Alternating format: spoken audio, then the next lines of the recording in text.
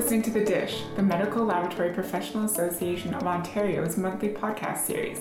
I'm Danica Evering. And I'm Lauren Hicks. Each month, we discuss important issues to the medical laboratory profession in Ontario with someone working in the field who shares their insights, perspectives, ideas, and hot takes about that issue. This season, we're focusing on an issue which impacts all of us here in Ontario, an impending medical laboratory staffing crisis.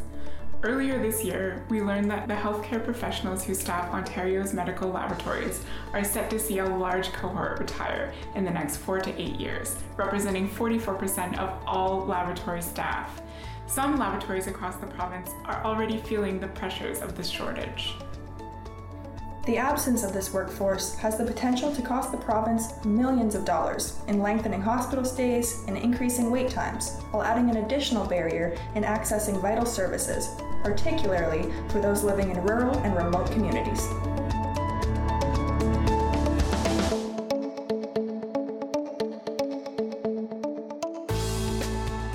Over the course of this season, we'll be taking a deep dive. We'll hear from small laboratories in rural and remote communities, lab managers preparing for shifting workforces, advocacy groups approaching the province to address the crisis, MLTs and MLATs working on the ground, and many more stories from the front lines of the shortage. The first dish is with Michelle Hode, the MLPAO's CEO. She's been working closely with focus groups of MLTs and MLATs, laboratory directors, educational institutions, consultants, and Queen's Park to define the shortage and come up with possible solutions. Michelle, welcome to The Dish.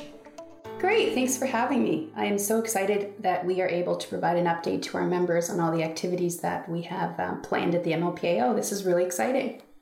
So Michelle, what is the role of a professional association? A professional association is a group that comes together for the core benefit of that group. So for example, with laboratory professionals, whether you're a technologist or you're an assistant or you're retired or you're a student, joining your association gives you access to benefits. Benefits, for example, with professional liability insurance. So the more members we have, the cheaper that insurance is. But primarily, many people join associations for the advocacy benefits and continuing education and networking. One thing that is extremely important to note is that the MLPAO is the voice of lab professionals at Queen's Park. So we are your voice in Ontario politics. We talk to the government, we talk about your issues. We are there representing you and your needs. Different than, let's say, the CMLTO, which is the college. The college is representing the public and the needs of the public, and the association represents the member. Right, and from my understanding, the MLPAO serves as a bit of a connective tissue between a bunch of different organizations, not just the government. Yes, so the MLPAO works with a variety of stakeholders.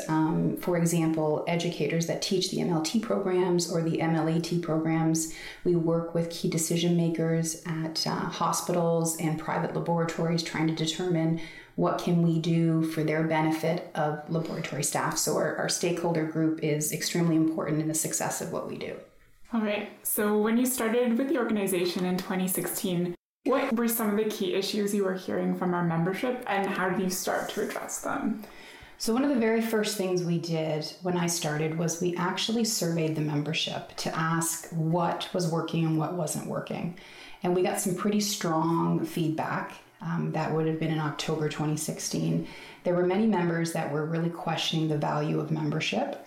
We noticed that there was a very low membership engagement, so we were trying to determine how we increase that. And members were telling us that there was a need to really look at the advocacy opportunities, look at continuing education options, and really look at increasing membership benefits overall. And at what point did you reach out to MLPAO's membership for feedback? We decided that one of the key ways to actually get direct feedback would be to ask the members themselves.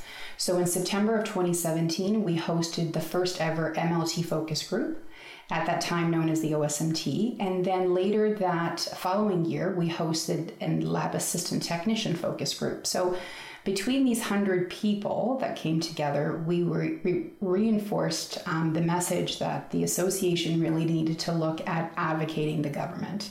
We needed to look at continuing education options, find different ways that lab professionals could network, really look at job postings. So what opportunities are there across the province? Also, the strong message we got was we really needed to look at what was the value for membership. So you heard from individual members. Did you get a chance to visit some labs and hear more about that context? We did. In the winter of 2018, we actually, over a period of 3 months, visited over 35 labs. So we made a target that we would try to talk and visit every laboratory in Ontario, which I know is really hard to do because Ontario is very large. But over a period of 3 months, we got to 35 labs. We did over 80 presentations and spoke to hundreds of lab professionals. During that time, we had an opportunity to explain what the OSMT at the time was doing. And we learned that there was a large group of people that are trying to retire, and there was a dire shortage of lab professionals within all our labs. That sounds like a huge issue. How do you go about addressing something of that scope that's that large? So we decided that we first needed to look at what data existed and to clarify. So we started to look at the existing documentation that's available to the public. So the CMLTO website provides information on current medical lab technologists. Upon review of that data, we learned that 44% of current medical lab technologists would be eligible to retire in the next 4 to 8 years. And we felt it was important that we actually heard from the directors themselves. So we hosted a directors think tank, and 60 lab leaders across Ontario joined. And we got some very interesting information. They shared with us that they did not think that replacing an MLT with another MLT was the solution. And rather, we needed to look at the current grads coming out of MLT programs, look at the curriculum, look at the certification. They felt that there were many grads that actually were not prepared to enter the workforce. So even though people are retiring, they weren't being replaced with lab professionals that were prepared to actually start working. Right. So this directors think tank identified this issue with lab professionals entering the field and with schools and clinical placements. How do you translate that into something concrete that you can approach the government with? One thing we have learned at the MLPAO is that every time you have the interaction with the government, you need to make sure that your facts are accurate, reliable, and are true. And what we decided to do is we hired a third-party vendor to go out and actually interview stakeholders in the current laboratory space to determine if what we had heard was actually true.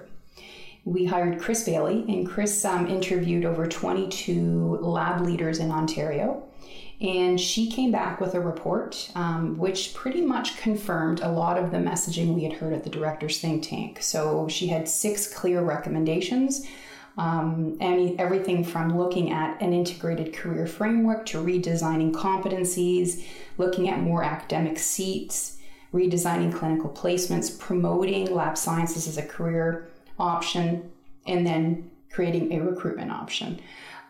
This was enough information where we could actually go to the government and have a solid ask. From the very start, hearing about shortages in the focus groups through lab visits, the directors think tank, identifying education concerns, where does that leave us in terms of immediate needs in this moment?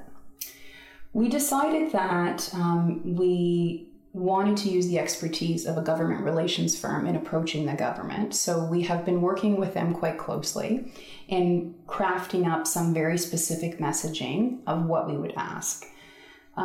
We most recently ran a survey of shortages here in Ontario, and it was concerning to find that over a period of 2 weeks, 357 job openings were available in Ontario. 65% were for general MLTs, and 45% of those were needed in the rural and remote communities. And even more concerning is 60% of those openings in the rural and remote communities had been posted for over a year. So this type of information really helps us go to the government and say, this is what we currently need. So we are actually visiting the government twice in the month of August.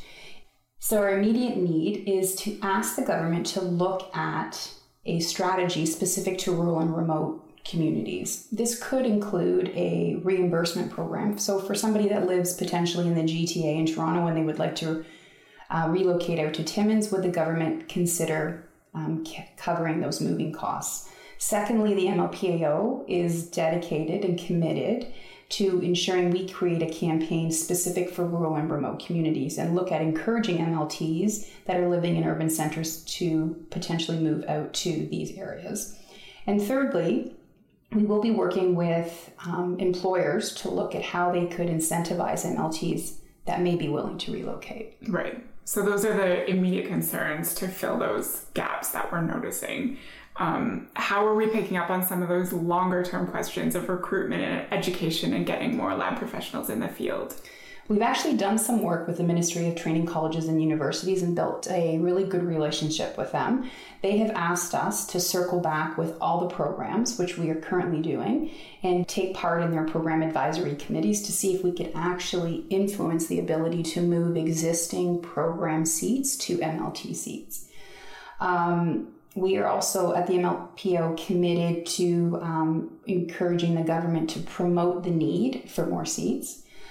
We have a request into the Ministry of Health looking at funding clinical placements, because if there's more seats that come up and more students graduate, then there will be additional needs for seats. And finally, being a little creative and looking at the combination of crossing lab technicians with X-ray technicians.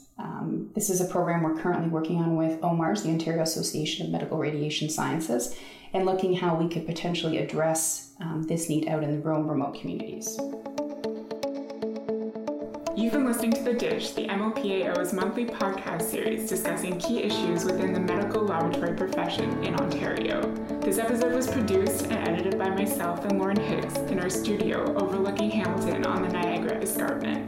The next episode of The Dish will be out on the last Friday of next month. The Dish is available on Apple Podcasts, Google Play, or wherever you get your favorite podcasts.